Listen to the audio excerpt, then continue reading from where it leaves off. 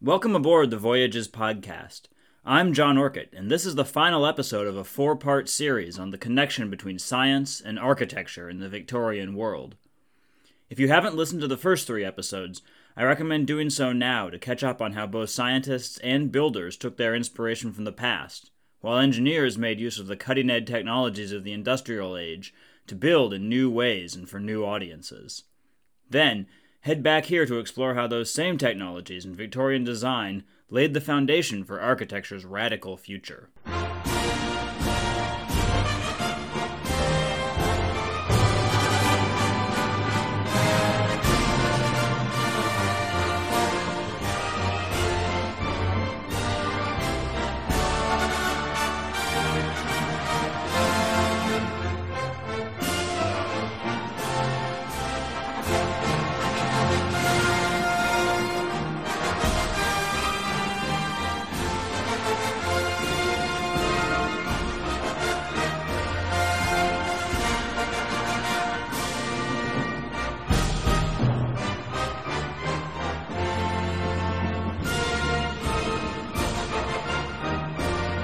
The Queen Victoria Building is, fittingly, a strong contender for the most extravagant, some might say over-the-top, Victorian shopping arcade ever built.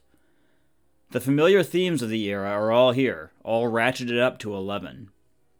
It echoes the style of earlier European Golden Ages.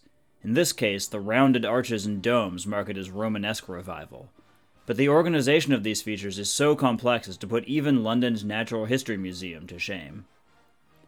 Walk inside and, unsurprisingly, you'll find yourself in a large central gallery with a glass roof overhead. But unlike the single floor of shops you might see in the arcades of Leeds, or even the 2 floors of exhibits at Oxford's Natural History Museum, here 4 stories stack up on top of one another, the upper 3 forming a series of walkways around open spaces that emphasize the gallery's height. Natural light streams in not only through the ceiling, but through a central, green-tinted dome, and through a bouquet of stained glass windows that would look at home in a medieval church. But what really screams Victoriana is the complexity of the building's decoration. That stained glass, ornate enough in itself, is set in frames that radiate out from a central hub at the top of an arch, like the spokes of a gigantic wheel. Look out over the elaborate metalwork forming the guardrail along the upper galleries to appreciate the mosaic floors of the lower stories, which form a series of interweaving geometric shapes. You can also appreciate that, despite how complicated all these design elements are, the building's Scottish architect George McRae managed to keep everything rigidly symmetrical. Look up from these same balconies and you'll see the structure's most famous features, which again are supersized versions of a favorite Victorian device, the mechanical clock.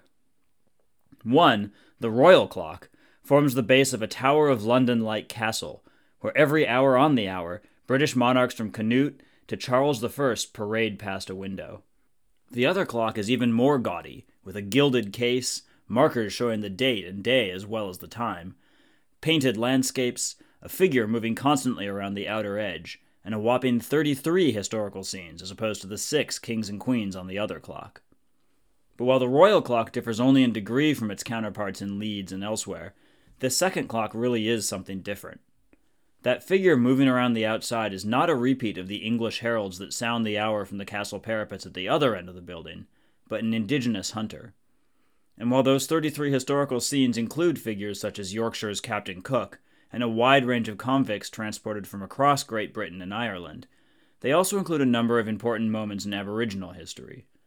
Because, its name and clear British influence notwithstanding, the Queen Victoria Building isn't in London. It isn't in any of the industrial cities of England's north or west, or from the Celtic fringes of the Isles. In fact, it's about as far from the Gothic revival seat of the United Kingdom's power in Westminster as you can get without leaving the planet.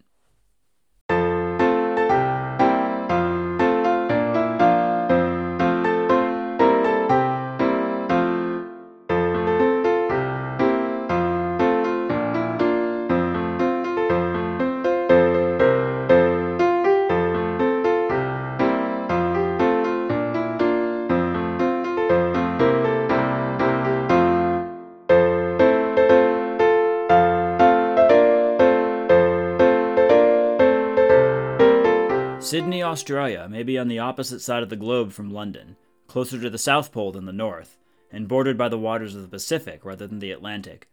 But when Sydneysiders opened the Queen Victoria Building in 1898, they were demonstrating the Britishness of their city. Similar architectural gestures were made at the same time in port cities around the world, from Calcutta to Cape Town to Vancouver, because all these cities were part of the largest maritime empire the world had ever seen. The aggressive conquest of overseas territories by England, and later the United Kingdom, started in the 12th century when the Normans invaded Ireland, and by Victoria's reign the result was a patchwork of coastal holdings on every continent except Antarctica. This globe-spanning empire represents the dark side of Victorian prosperity. Australian gold, Indian tea, and South African diamonds all helped fuel the UK's economy, and were indirectly responsible for the glories of Victorian architecture. But the stories behind these industries are not happy ones, with major events often taking place at the barrel of a Redcoat's rifle or Royal Navy cannon. It was this navy, by far the largest in the industrial world, that held the empire together, and made the boastful claim that the sun never set on the British Empire literally true. When the sun was shining in any of these far-flung territories, it was often shining on structures like the Queen Victoria Building that reflected the designs popular in London. It's not surprising that imperial taste would echo those of the home country. The ruins of Mediterranean-style villas, thermal baths, and amphitheaters that dot the English countryside show that this trend goes back at least as far as the Romans. But keeping up with the taste of the imperial capital requires lines of communication, which is not a huge problem when you're looking at a few days or weeks' journey by fast horse or boat between Rome and England, but is potentially a huge issue when trying to maintain contact between London and Sydney. Just look at the differences between the austere houses of New England and the classically inspired estates of Virginia, both former English colonies settled around the same time, to see what effect cultural isolation can have. As so often with Victorian architecture, science played a key role in removing these boundaries in the 19th century, and it did so in two ways. First, it allowed ships to be built on a larger scale and to be much, much faster. While countless innovations in materials and shipbuilding were important in this regard, the invention that looms the largest is the steam engine. Developed by English and Scottish scientists in the 18th century, it was perfected in the 19th. We've already seen how it gave passenger ships like Isambard Kingdom Brunel's SS Great Britain the ability to cross entire oceans in record time, and this increased speed would prove to be even more important for naval and merchant craft.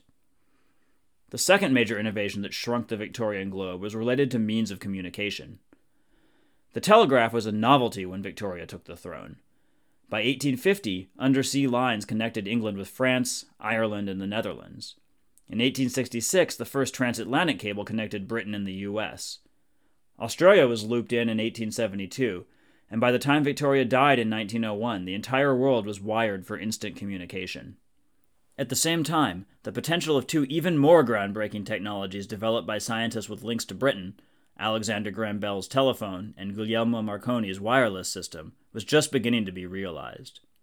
It's hard to overstate how much of a sea change this rapid communication represented. Just a century earlier, it had taken the First Fleet and its cargo of British convicts over 8 months to reach Australia. Communication between the two continents now took a matter of seconds. Steam engines and telegraph lines built a bridge between London and even its most distant colonies, and the Queen Victoria Building is a testament to how well-traveled this bridge was. So is the architecture of Australia's most English city, Melbourne.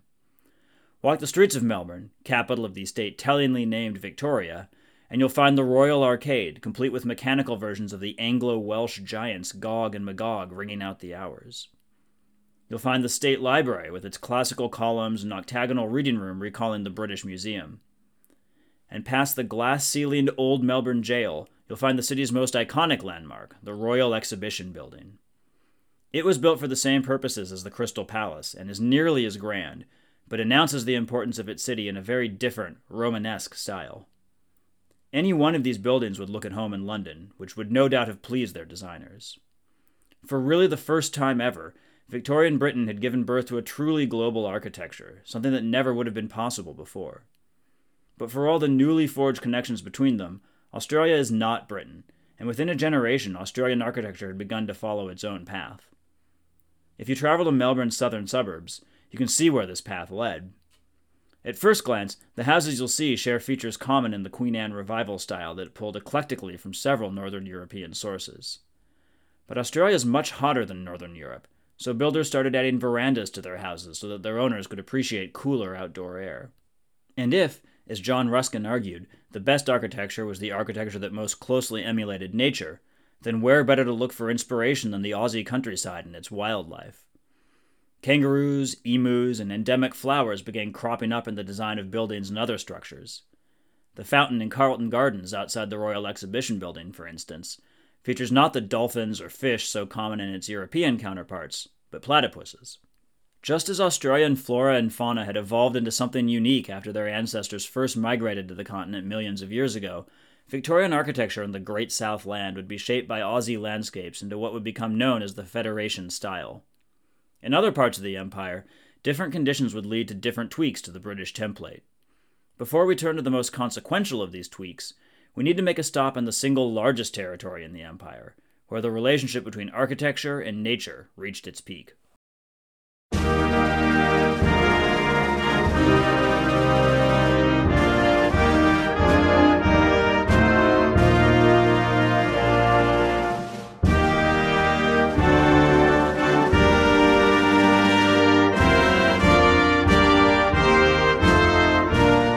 When John Ruskin extolled Gothic architecture as being able to inspire in the same way as nature, he was doing so in a country, England, with a lot of stunning Gothic buildings and plenty of lovely pastoral scenery, but with little in the way of landscapes that could rival the cathedrals of York or Salisbury. Scotland, Ireland, and Wales had their share of dramatic mountains, but for a taste of the sublime, most British travelers headed to the continent to tour the Alps. What must the first British visitors to have crossed the Atlantic and 2/3 of a continent have thought when they arrived at what may be the world's greatest mountainscape in the Canadian Rockies? I am a frequent visitor, and I still find my jaw dropping as I journey through Banff, Kootenay, and Yoho National Parks, on the border between British Columbia and Alberta. It's a giant labyrinth of rock, ice, and forest that makes you feel overwhelmed by the power of nature in the best possible way. It's surely the kind of place that Ruskin had in mind when he urged architects to look to the wonders of nature, and a few builders were able to go one step further and use the empire's most spectacular landscape as both inspiration and setting.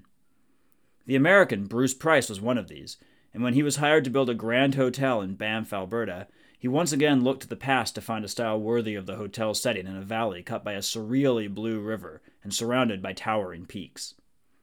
But instead of Gothic or Romanesque styles, he turned to a very British template, the brooding castles of the Scottish Highlands. The result was the Banff Springs Hotel, and if Ruskin was right about what makes architecture great, then it must be one of the greatest buildings ever constructed, because it accomplishes the seemingly impossible feat of holding its own in the midst of the scenery of the Canadian Rockies. The location was brilliantly chosen. Viewing it from the banks of the Bow River, your eyes are led up from the river through the forest to the towers of the hotel and beyond to the sheer walls of Sulphur Mountain just behind it. Especially on a winter day, with snow on the ground and sun breaking through the clouds looming above, it really feels like something out of a fairy tale. And it's far from the only place in Canada where nature and Victorian architecture complement one another so dramatically. Not far uphill is Chateau Lake Louise, with an even more otherworldly setting, though also with a hotel that's been so heavily renovated that its Victorian core is a thing of the past. The Canadian Parliament buildings in Ottawa don't have the benefit of the Rockies to back them up, but they did have the great good fortune to be built in spectacular Gothic Revival style on a bluff rising above the river separating Ontario and Quebec.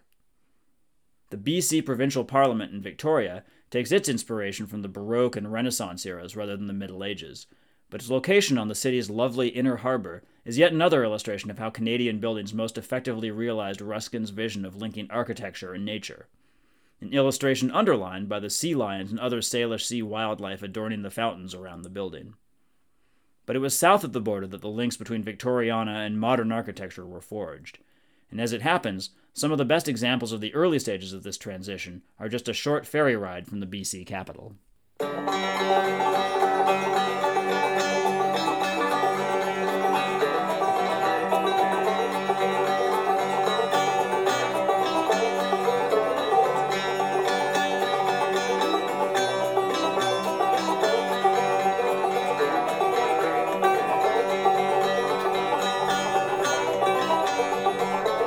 From a dock steps from BC's Parliament, the Victoria Clipper makes frequent trips south to Seattle.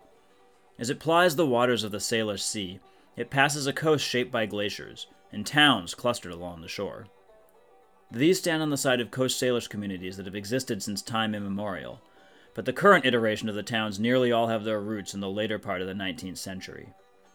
They share this age with towns across the American West, because at the same time Victoria reigned over the British Empire, the US was undergoing its own period of rapid expansion westward. This expansion really accelerated after the Civil War, meaning that the backdrop for the Wild West, seemingly worlds away from the bustle of London, was Victorian architecture. The US was, of course, not part of the British Empire, but the rapid speed of travel thanks to ships like the SS Great Britain and the ease of transatlantic communication helped create an appetite for the architectural styles popular in the UK. Just as in Britain, these styles were often applied to commercial buildings, and you can see one of these just a short walk from the Victoria Clipper's Seattle dock. It's the Pioneer Building in the heart of the city's historic core, Pioneer Square. Lots of aspects of its design will be familiar by now, including intricate designs on every surface and rounded Romanesque windows and arches in abundance. But there are a few uniquely American touches as well. The most obvious is color. The British buildings we've seen are far from drab, but they've got nothing on the mix of sandstone, brick, terracotta, and metal that makes the Pioneer Building a vivid mix of red, gray, and blue. But where American builders really embraced color was in the design of houses. Think of Victorian houses in the US, and the image that pops into your mind is probably the Painted Ladies of San Francisco, or if you're a Goonies fan, Astoria, Oregon. But cities across the country have great examples as well. Seattle has a few scattered Victorians, but Puget Sound's best are in Port Townsend, on the northeast corner of the Olympic Peninsula. Like so many Salish Sea cities, the downtown stretches out along the port, and above this line of red brick buildings are the bluffs where you'll find the best examples of 19th century houses. There are lots of shared design features between them: columned porches, peaked roofs with decorated eaves, and some really impressive towers, but what you're most likely to notice is the palette of pastel colors. There are greens, blues, yellows, reds, pinks, even a few whites, all of which pop even more because of the gray to dark green backdrop of the sea and surrounding forests. If you visit after this spring, you can venture into one of these, the relatively understated Rothschild House, to see how this color and complexity extends to the interior as well. It's not hard to appreciate the allure of houses like these, especially in the often overcast environment of Western Washington. But bright colors and ornate decorations were not the wave of the future in American architecture, which is why Port Townsend, despite being a bustling town, feels like something out of the far past. It was another movement originating in Victorian Britain that would have a much broader impact on modern architecture. And if you head over to the dry eastern side of the Cascades, you can see how Victorian houses gave way to the next big thing.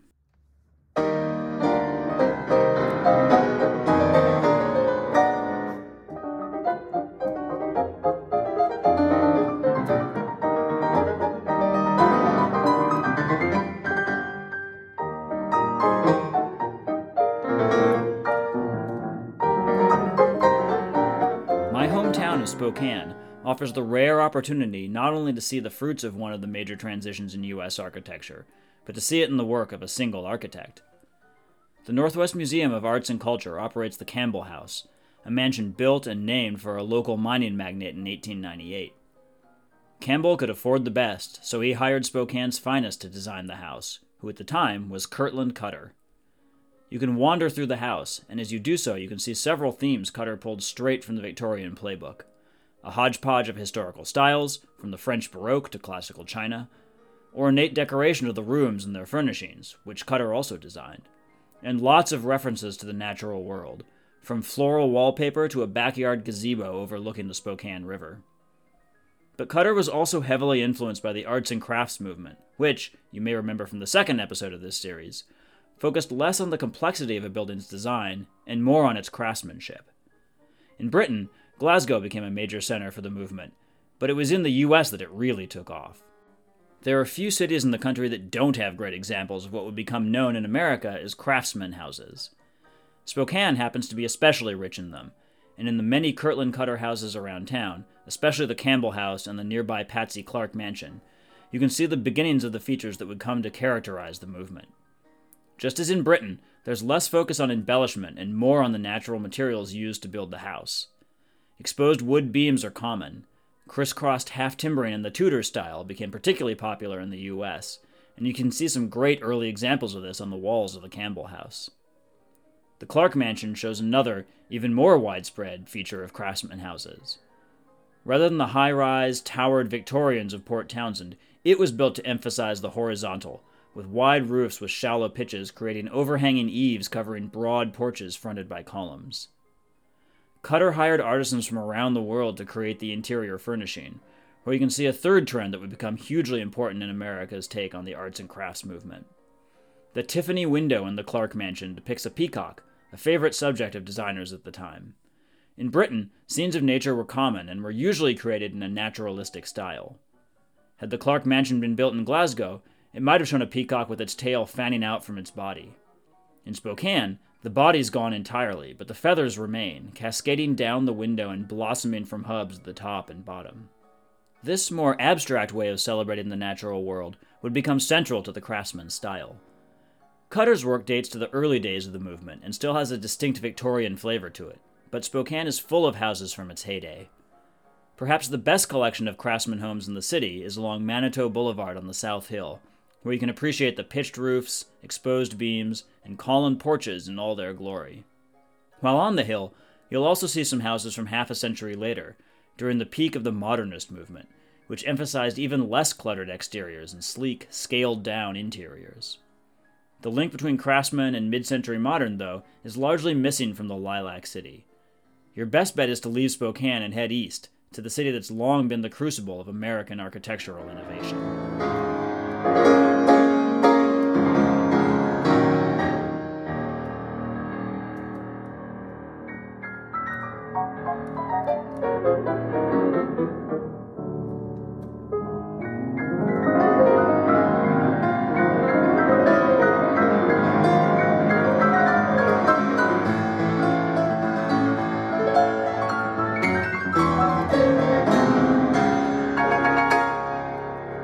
Nearly every important movement in American architectural history can be traced by walking the streets of Chicago. To track the epilogue to our journey through Victorian design and see the many ways in which it laid the seeds for modernism, you don't even need to leave a single neighborhood. Hyde Park is home to my alma mater, the University of Chicago, and while I might be biased, I think it's fair to call its campus one of the country's most impressive exercises in Gothic revival. Check out Harper Library for a stunning illustration on how to make an academic building look like a medieval church. It was also a well-to-do suburb in the early 20th century, meaning that there are some lovely craftsman houses to be seen. But it's two other buildings on the Chicago campus that really show how the Victorian arts and crafts movement paved the way for modern architecture. The older of these is no secret. It's a UNESCO World Heritage Site and one of the most familiar works by America's most famous architect. But Frank Lloyd Wright was famous for a reason, and his Robie House marks an important turning point in the history of design. It's a masterpiece of the Prairie style, an architectural movement that rose in and around Chicago and took many of the tenets of arts and crafts even further. The emphasis on craftsmanship is still here. Wright famously insisted on designing every detail of the house, not just its overall plan. So are the exposed natural materials and the use of motifs drawn from nature. But those designs are even more abstract in the Robie House, especially in its windows. Windows were important to Prairie-style architects, who believed that a good building shouldn't just reflect the natural world, but should complement the environment around it, in a similar, if more subtle way, to Canada's great Victorian buildings. Wright accomplished this in the Robie House by surrounding rooms with colored, leaded glass made up mostly of abstract geometric shapes. Those shapes might be colored to emulate the hues of foliage in the spring or fall, or to evoke the form of cornstalks or the grasses of the Great Plains. To stand inside the house's luminous main room, masterfully separated into sections not by walls, but by less obtrusive barriers to create a single, unified space, is one of the greatest architectural experiences you can have in one of the world's great design centers. But Wright's commitment to emulating the flat lands of the Illinois prairies went even further, as he took the craftsman emphasis on the horizontal to the extreme. You can see how he did this most clearly from outside the house, where its design as a series of stacked, off-center terraces becomes clear. You can also see how Wright did everything he could to create features running the length of the house to further emphasize its broadness. Even the bricks are laid so that they seem to form continuous lines. Frank Lloyd Wright was not alone in wanting to take the ideas of the arts and crafts movement in bold new directions. Two of the biggest names in European architecture also thought craftsmanship was central to good design, but streamlined their buildings even more than Wright had done. The first of these, the Swiss architect Le Corbusier, designed a college president's house that was to have been built in the Chicago area, but sadly never saw the light of day. Happily, across the Midway, the huge boulevard south of the Chicago campus, you can see a building by an even more influential architect. Ludwig Mies van der Rohe was one of the leading figures of Germany's Bauhaus movement, which was directly inspired by arts and crafts and by prairie-style buildings like the Roby House. Unlike Ruskin and other Victorians, the Bauhaus didn't shy away from mass production, integrating craftsmanship into buildings built of industrially produced components. Mies fled Germany during the rise of Nazism and lived much of the rest of his life in Chicago, which is now home to many of his works. Among these is the university's Edith Abbott Hall, his very last building. Mies had moved beyond his Bauhaus roots by this point, and at first glance there seems to be nothing in common between the minimalist structure south of the Midway and the Gothic Revival halls to the north. But a few Victorian vestiges remain. Mies was especially well known for wrapping his structures in full-length windows, showing the same appreciation for natural light that you can see in the Queen Victoria Building, the glasshouses of Kew, and the great halls of Britain's natural history museums. The windows also break down the barriers between interior and exterior, showing that the connection between architecture and nature that Ruskin saw as so important mattered to Mies as well. And of course, the huge banks of windows wouldn't be possible without advanced metalworking techniques and glass production, precisely the same technologies that made the building where this journey started buildable. The road from the Crystal Palace and its concrete dinosaurs celebrating the Victorian fascination with the past, to the buildings of Wright and Mies that represented architecture's bold new future, is a convoluted one. Idealists like Ruskin and Pugin, who wanted to inspire or to rival the complexity of nature, probably would have hated Mies's pared-down, some would say oversimplified, buildings. But without their work, and without the Victorian partnership between technology and design, modern architecture, and all the more recent styles it spawned, would have followed a very different path.